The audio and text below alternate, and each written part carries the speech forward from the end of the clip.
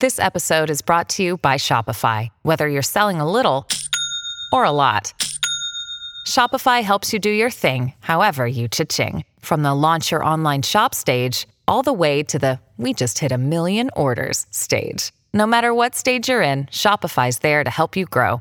Sign up for a $1 per month trial period at shopify.com/special offer, all lowercase. That's shopify.com/special offer.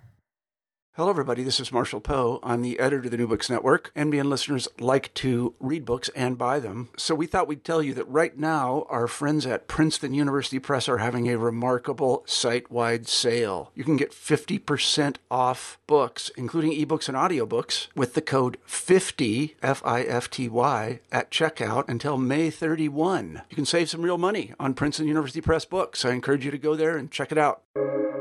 Welcome to the New Books Network. Hello, and welcome to New Books in Christian Studies.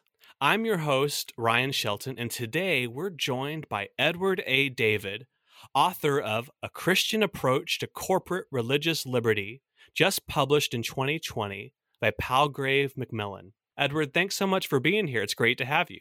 Ryan, it's a pleasure. Thanks for having me.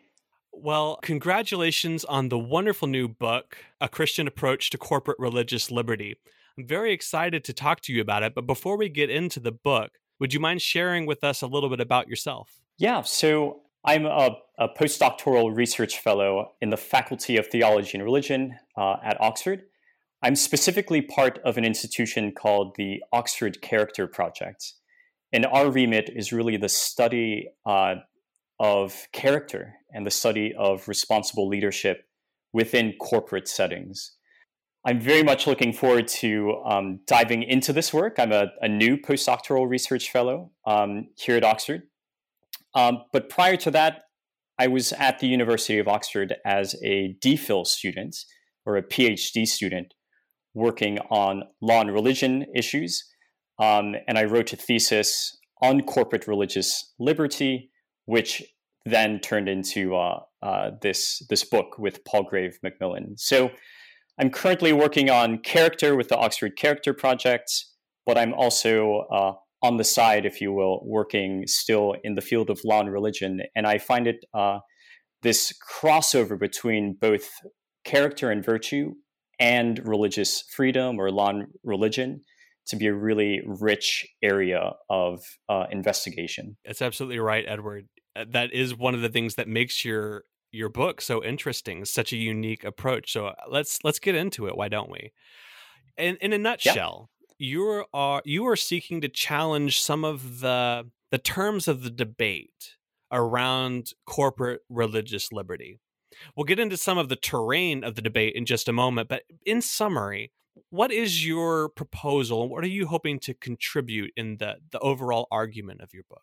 Yeah, I think maybe to discuss the main points of this book, it might help to draw our attention to, I think, a really useful political cartoon that came out in the wake of Burwell versus Hobby Lobby Stores Incorporated, which was the 2014 U.S. Supreme Court case that dealt with the religious freedom claims of a closely held for-profit corporation and that corporation's objection to supplying certain contraceptive services and contraceptive devices, etc., to employees. Right? There's a religious objection to this.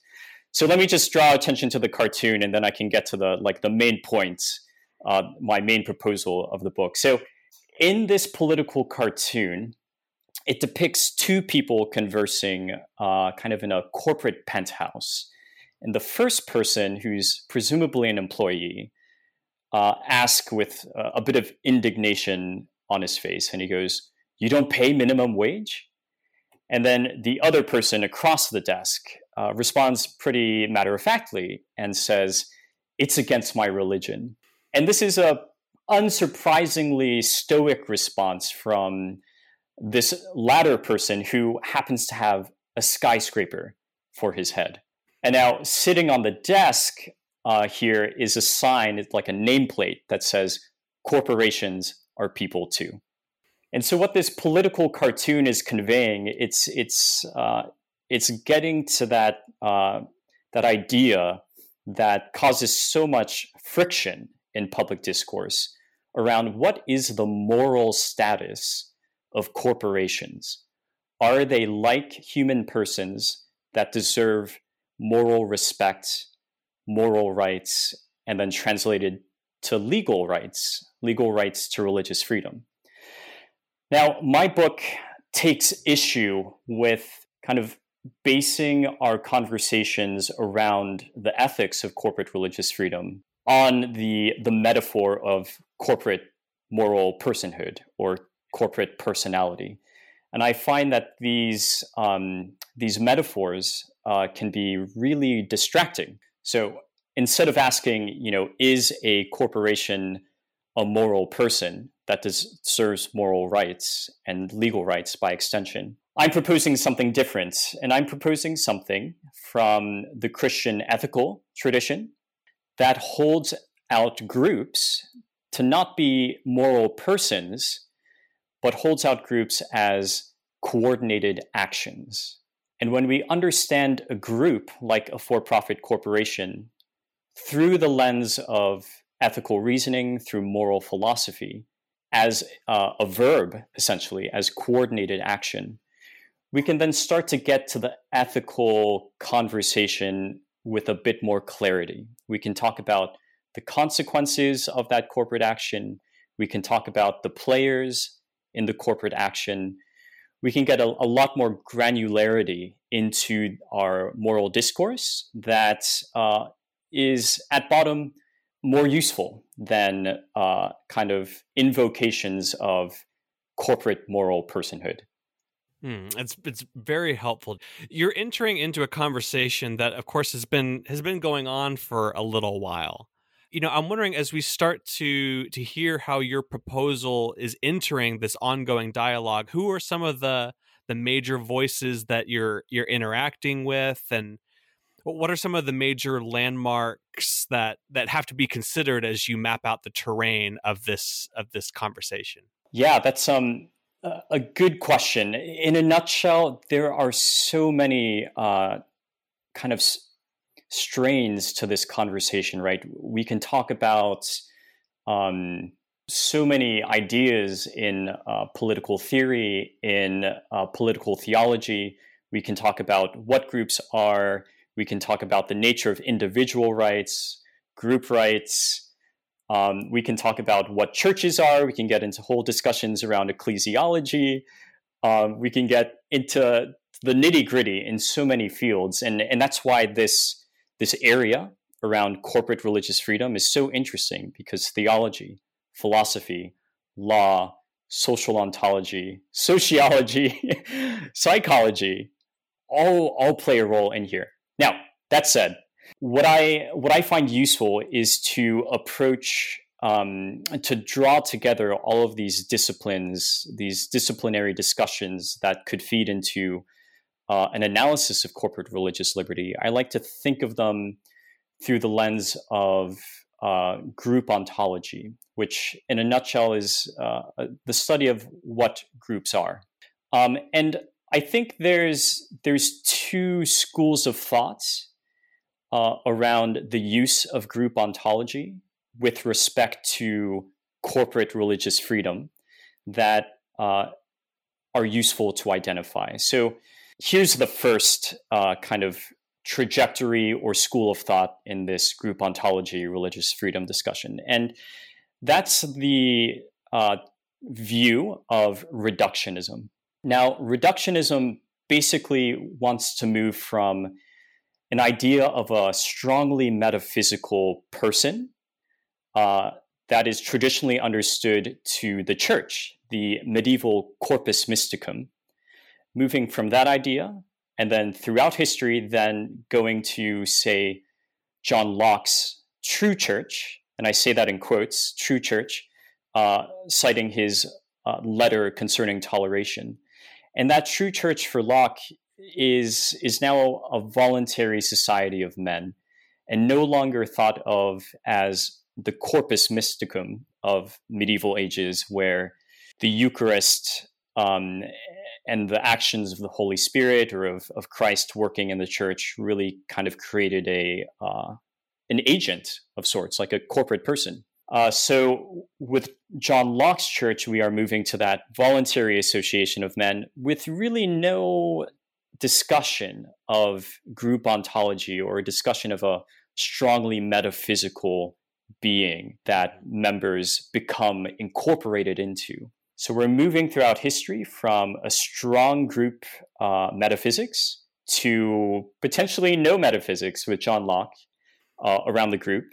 And then we get to today's political liberals or liberal egalitarians, amongst whom we might consider Cecil Laborde at Oxford University, also legal theorists like Richard Schrager and Micah Schwartzman, who are both very bright scholars at the University of Virginia in the United States, who have also engaged in the corporate religious liberty debate.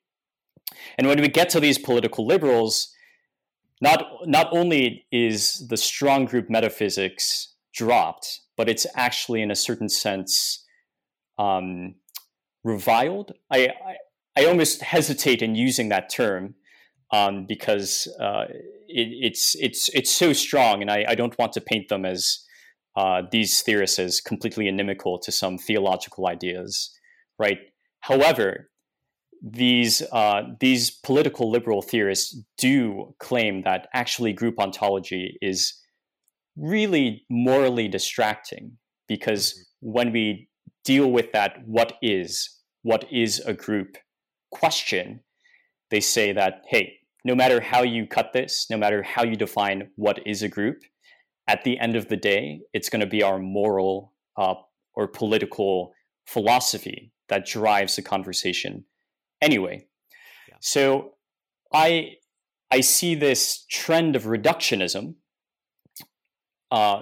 moving from the strong group realism or strong group metaphysics of the Corpus Mysticum to today's political liberals, and the political liberal position really endorsing this reductionism and saying, let's leave behind the strong group metaphysics because it's morally distracting. In fact, let's leave behind group ontology because it's morally distracting, and let's just get to the political, philosophical, political, moral discussion. Now, I have some thoughts on that in a second, but let me identify the second strand of group ontology that I point towards in my book. And that second sort of handling of group ontology, we might call ecclesialism.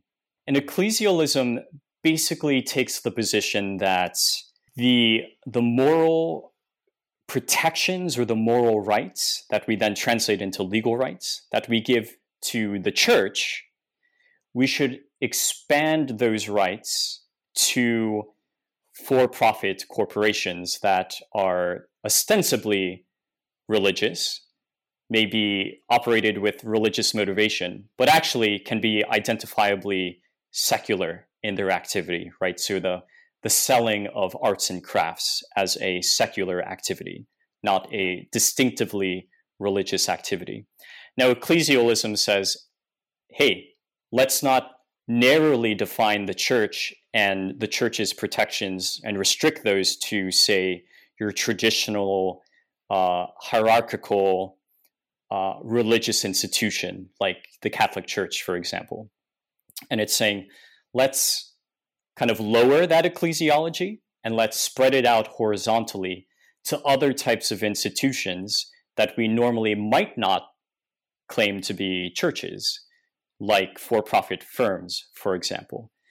Now, the religion scholar who's worked extensively in the religious freedom debates, Winifred Fowler-Sullivan, actually wrote a book also in 2020. I think it's called Church-State Corporation. And it actually came out after I had the book kind of accepted and published. And I went, oh no, this is just such a fantastic book to engage with. Yeah. And so she also identifies this kind of ecclesialism, this extension of the idea of the church and like a strong group metaphysics to non-church entities like for-profit firms. And so she doesn't use the term ecclesialism, I do, but she identifies this trend of low church ecclesiology. Again, this trend to understand, say, for-profit firms as actually types of churches, and therefore as the types of institutions that should receive relatively robust legal protections. Now, Sullivan, just to be very clear, is not making a moral case that ecclesialism or low church ecclesiology should be widely adopted. She is certainly not saying that. And I have my criticisms of it as well. Now, so I've pointed to reductionism, which wants to kind of get rid of group ontology.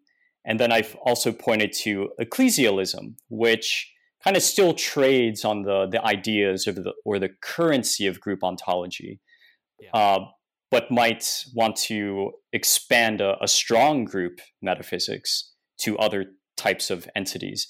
And so you can see how these two trajectories can be used on almost polar opposite ends of a moral debate on corporate religious freedom.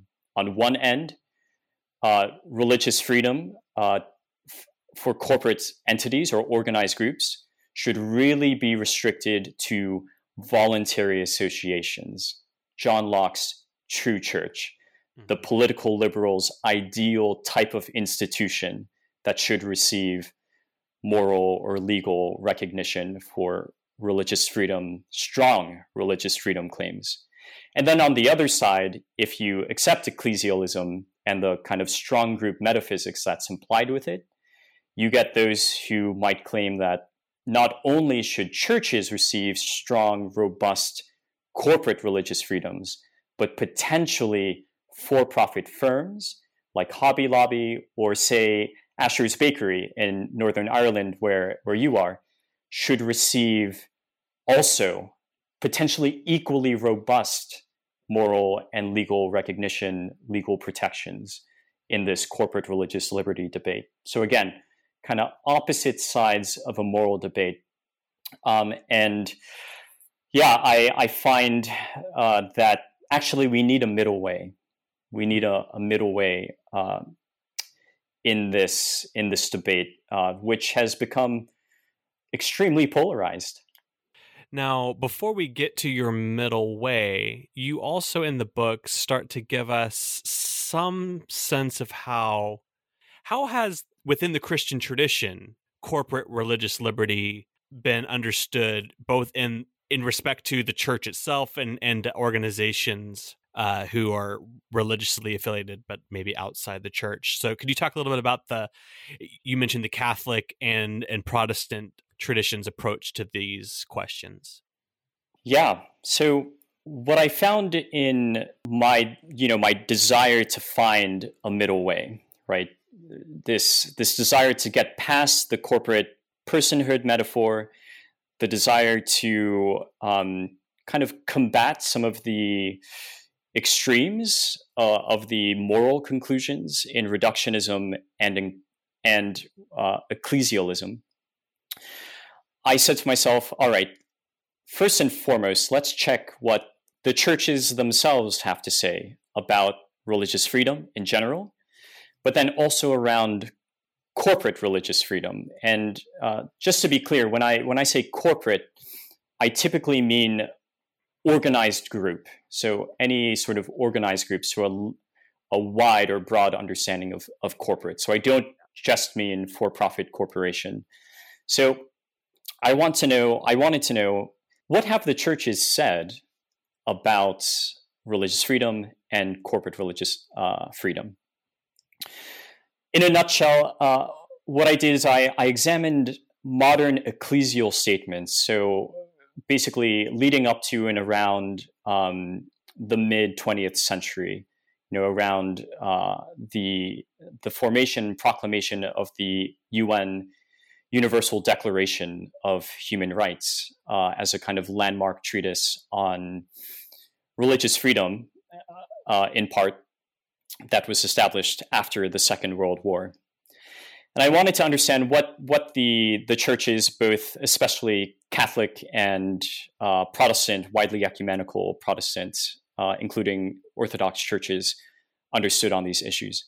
In a nutshell, what I found is corporate religious freedom was really well defined with respect to churches. So with respect to religious institutions as we might traditionally understand them, as, congregations, as institutions that teach, preach a doctrine, that educate the young in this doctrine, that evangelize, and that engage in worship, right? And it's to be expected that there would be a really rich and well-developed understanding of the rights of churches, the rights of religious institutions, given the long history of the development of the church's identity from ancient Rome, and of course prior, right, with the people Israel. So really taking this corporate understanding of who the church is throughout time, throughout the Middle Ages into the early modern period and today. Again, really well defined understandings of there are specific activities, again, around selection of ministers, teaching and preaching, worship, that states really should not be in the business of interfering with. These are kind of sacrosanct areas of life for religious communities, for churches, that the state, at least in the kind of mid-20th century and moving onwards, the notion was, get out of state, please get out of the business of this. And actually churches too, get out of the business of really strong arming states as well.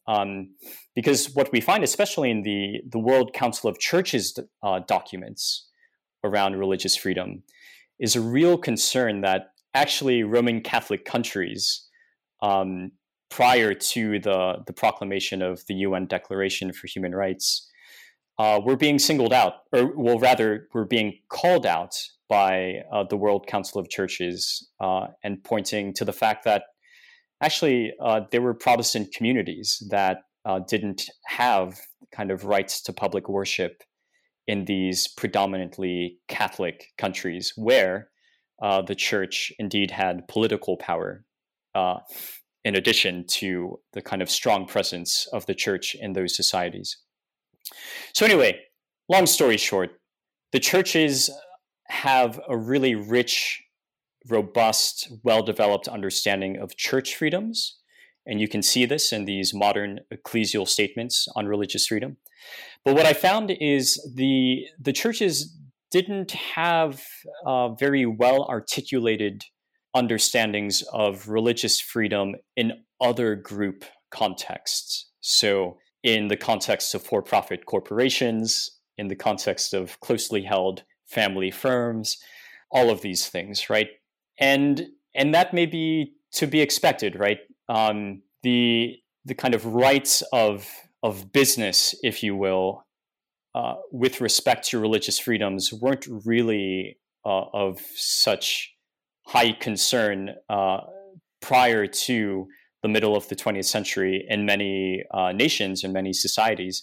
In large part, I speculate, because you potentially did not have such a large administrative state that was promising so many things and reaching so intimately or so closely into areas of life, say around reproductive choice, around sex and the family.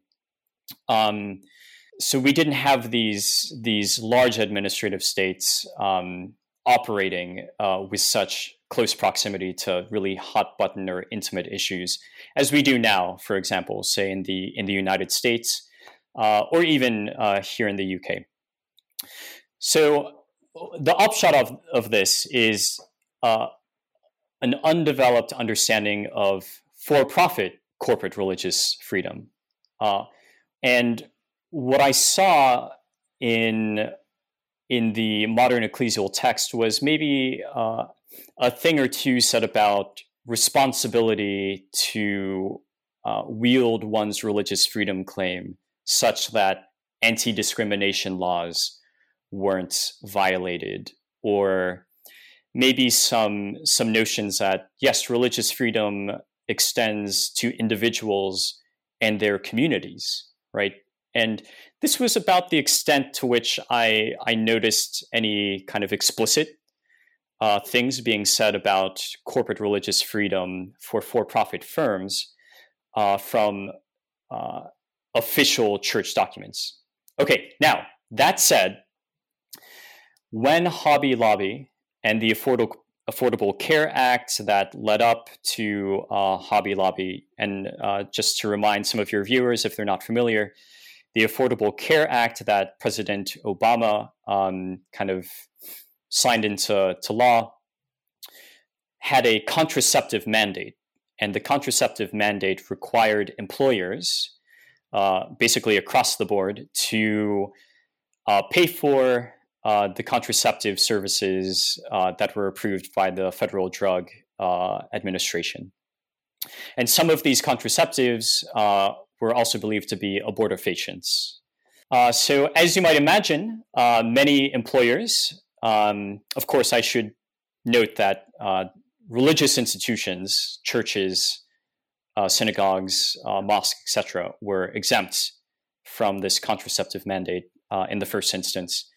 But other employers, you can imagine, some that had kind of traditional religious objections to either abortifacients or contraceptives or both, caused some difficulties, to put it mildly, for the Obama administration on this point. And what we see during this controversial sort of time are religious leaders banding together and kind of writing an open letter to the Obama administration. And in one open letter that I examine in the book, these religious leaders define religious institutions as, in a nutshell, as virtually any sort of institution that might be created and run with a religious motivation or intention. Now, as you can imagine, that's a very wide definition of religious institution. It moves beyond, say, the corpus mysticum, like the locus for Roman Catholics, at least as I interpret in the book, of where the Eucharist happens. And the Eucharist is the source and summit, as Pope John Paul II said, of at least the Roman Catholic communion. It expands that notion of religious institution into for-profit firms, potentially. So Winifred Fowler Sullivan notion of low ecclesiology is actually happening in this open letter written by an ecumenical mix of religious leaders, whereby they use the term religious institution in a very wide sense. And for me, this is problematic, actually. So while I'm in the book, I'm very sympathetic to extending religious freedoms, at least in the first instance, as a consideration to for-profit firms, I resist the attempt to do that by defining for-profit firms as if they are religious institutions. And why do I resist this? Because religious institutions and the legal rights and the kind of moral logic or sense that we put behind those legal rights, that moral logic, in my mind, should really be applied to churches in a kind of central case.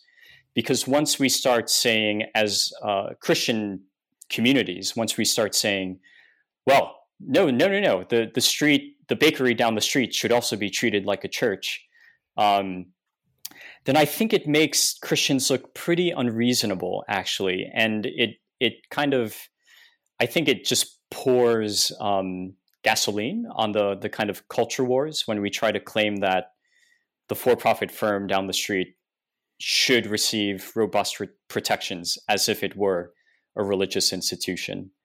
So to answer your question, Ryan, I saw a hole, or I see a hole in the church's official statements on corporate religious freedom, to the point where it can just get a bit messy, and like the descriptive categories blend into these really loose moral categories, which then upsets, I think, and again adds gasoline to the fire of the moral discourse around religious freedom, and it just makes the churches look unreasonable. So part of my task in the book is to articulate some relatively clear principles, I hope, on the logic and limits of corporate religious freedom, and the limits of church freedoms, and the scope of for-profit freedoms.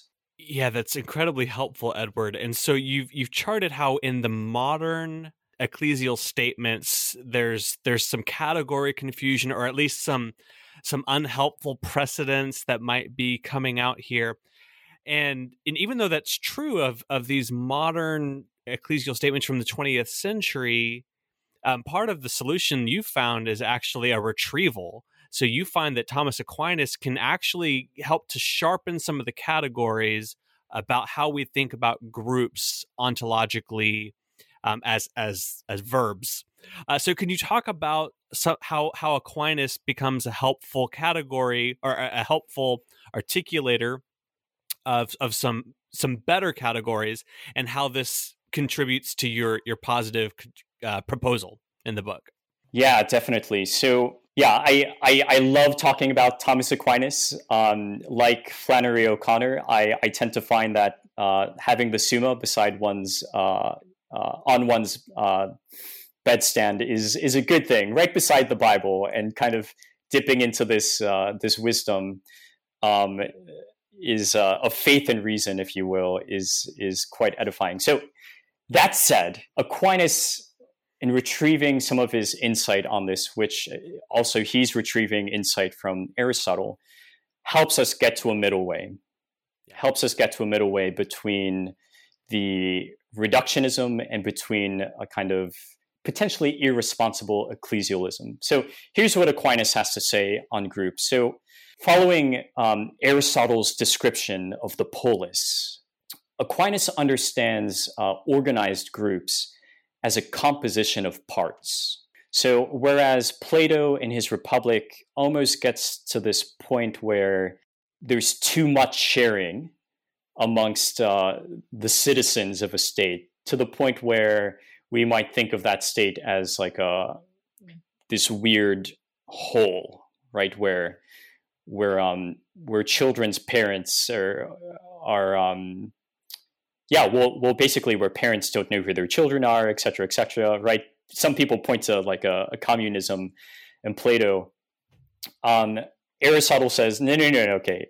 This is all really confusing, actually. The state, the polis, is a composition of different parts. We have different citizens within this polis. They all have different roles to play. So let's look at the polis in terms of individuals and the roles that they play towards the end of the state, which is involved in the flourishing of each individual and the flourishing of the state as a whole, as a group of individuals. Aquinas picks up on this Aristotelian notion of the polis as a composition of parts. And viewing this composition of parts specifically from the order of moral philosophy. And the order of moral philosophy takes as its subject matter the actions that are self-constituting of the person. So voluntary actions that are self-constituting.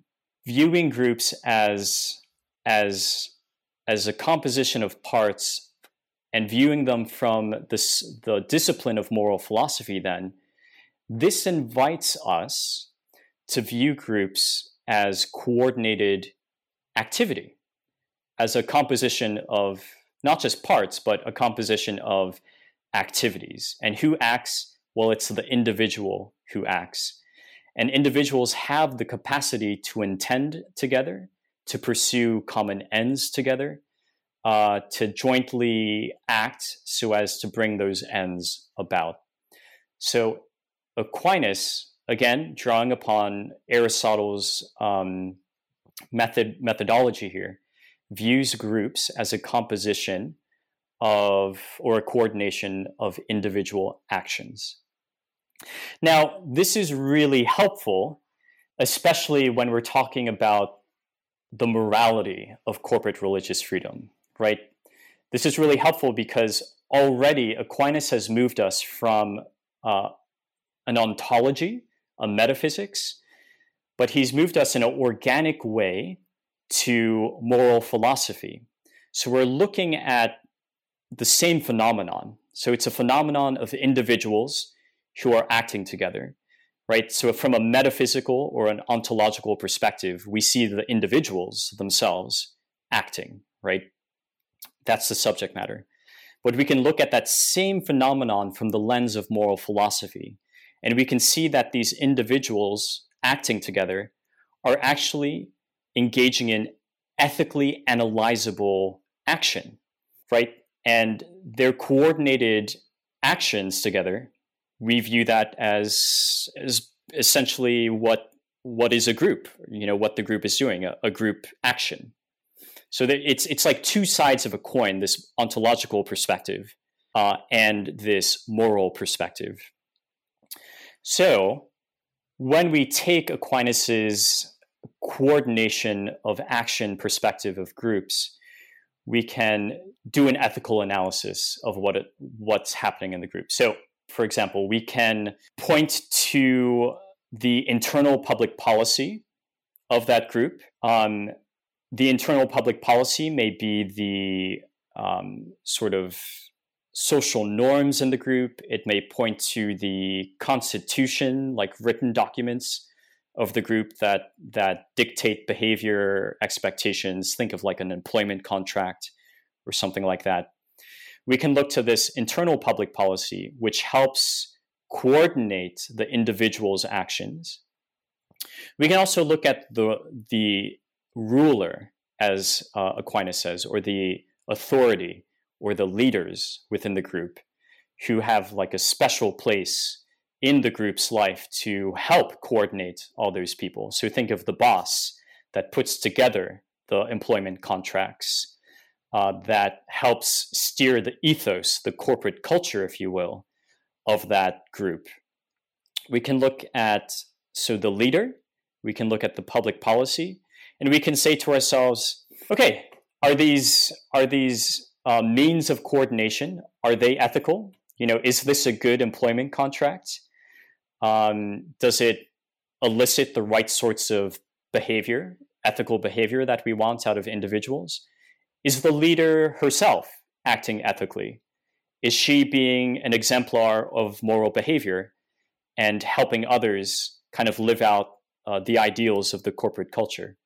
We can then also look at the individuals themselves, the employees, and go, is that, employee X behaving and advancing the corporate aim?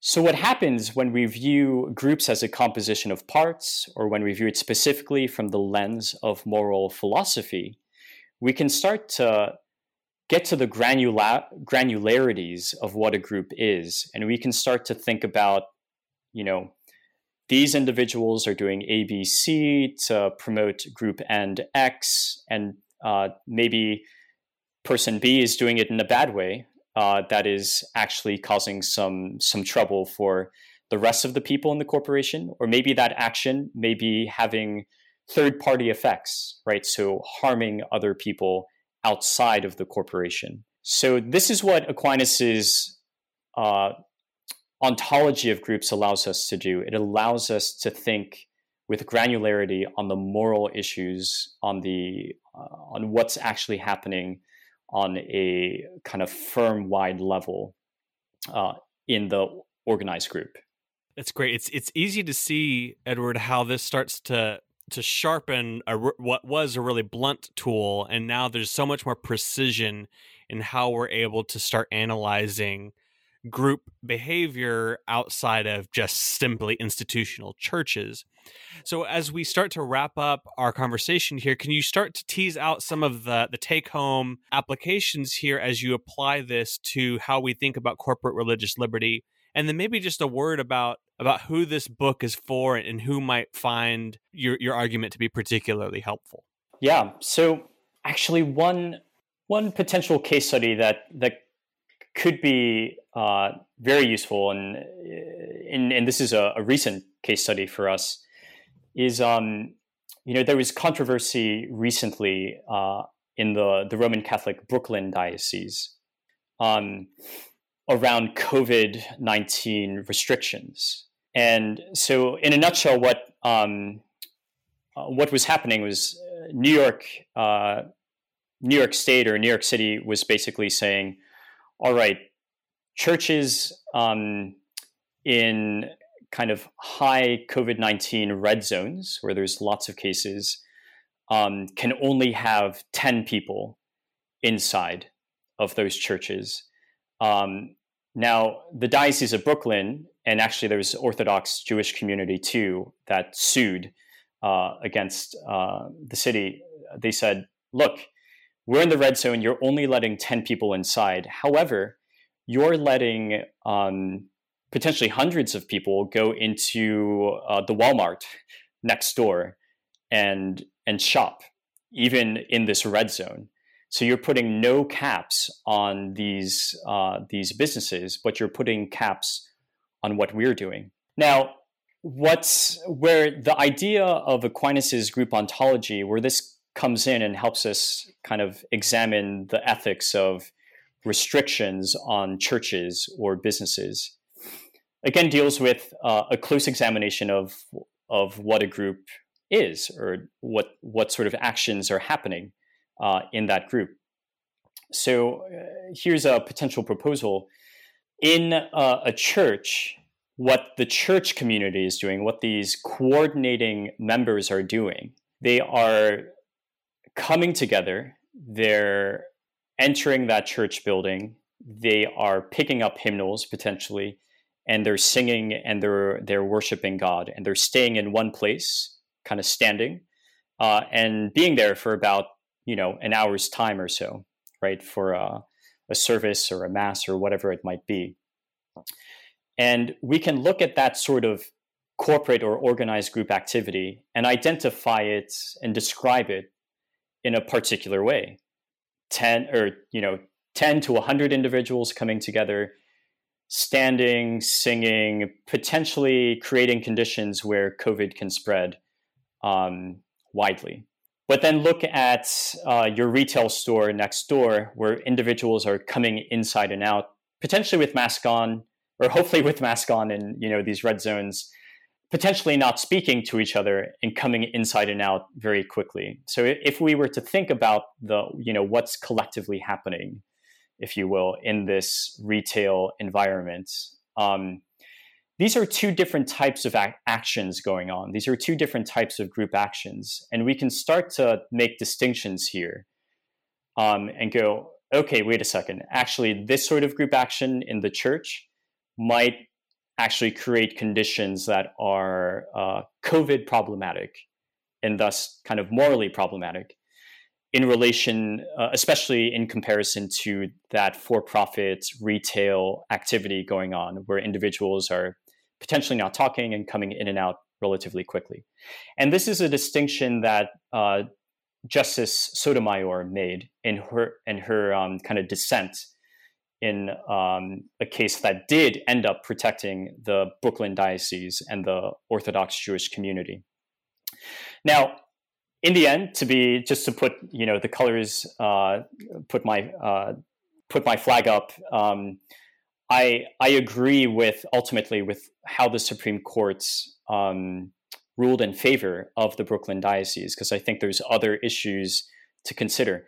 But what Sotomayor brings up is actually a really good, I think, case study for how a more granular perspective of what groups are and what they're doing can actually help inform the moral discussion, right? So I'm so glad she made that point of actually these are two different types of group actions, and this should be considered in our moral calculus, if you will, of what's going on and whether rights should be extended to these types of entities.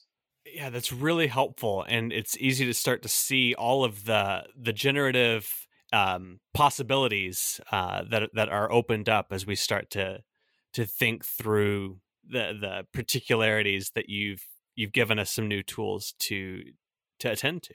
Well, Edward, you've been so generous with your time with us today. We could talk so much more about continuing to unpack the implications of your book here, but if anyone has had their interest piqued, where can they go to find out more? And then maybe what can we be looking forward to coming out from you in the future? Yeah. Well, first of all, thanks so much, Ryan, for having me on your show. And I just want to touch back to your second question from before, which was, who's the audience for this book? And I'd say there's at least two audiences. One would be Christian communities, right? Christian communities that are struggling with a large administrative state that may be impinging upon their corporate activities, their organized group activities. So whether these are churches or whether these are individuals who have theological religious motivations in the workplace. And what I hope is that my book can offer a ressourcement of sorts, a retrieval of a Christian ethical and a group ontological heritage to start to think clearly about, what is this group that I want protected and what might be the just limits of the protections that I'm trying to seek. Mm-hmm. And a second audience would be a kind of broad law and religion group of scholars. So those who are very much interested in the interactions of law and theology.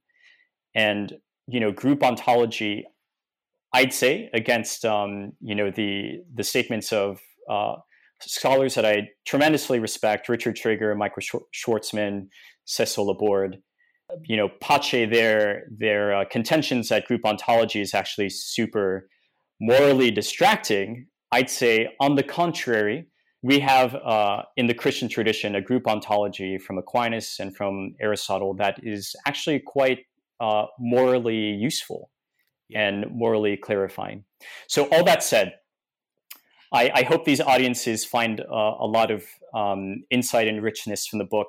They can find out more on my website, which is edwardadavid.com. I'm also on Twitter at edwardinoxford. And I'm always updating with new essays, articles, and whatnot that come out in the field of law and religion. So I'd really encourage your listeners to follow me there and to keep up. Well, that's wonderful. Thank you so much, Edward, for taking the time to come and talk with us about your wonderful new book, A Christian Approach to Corporate Religious Liberty, available now from Palgrave Macmillan. Edward, thanks so much for being here. Thank you for having me. And thanks to our listeners for tuning in to this episode of the New Books Network. If you enjoyed this episode, I'd encourage you to like and rate and subscribe and do all of those things. But as always, most importantly, if there's anyone that you think of as you were listening to this episode who might find the conversation that we've had here today particularly interesting, I invite you to share it with them. That's the best way to spread the word about what we're trying to do here at the New Books Network. That's it for now, and I hope you have a great day.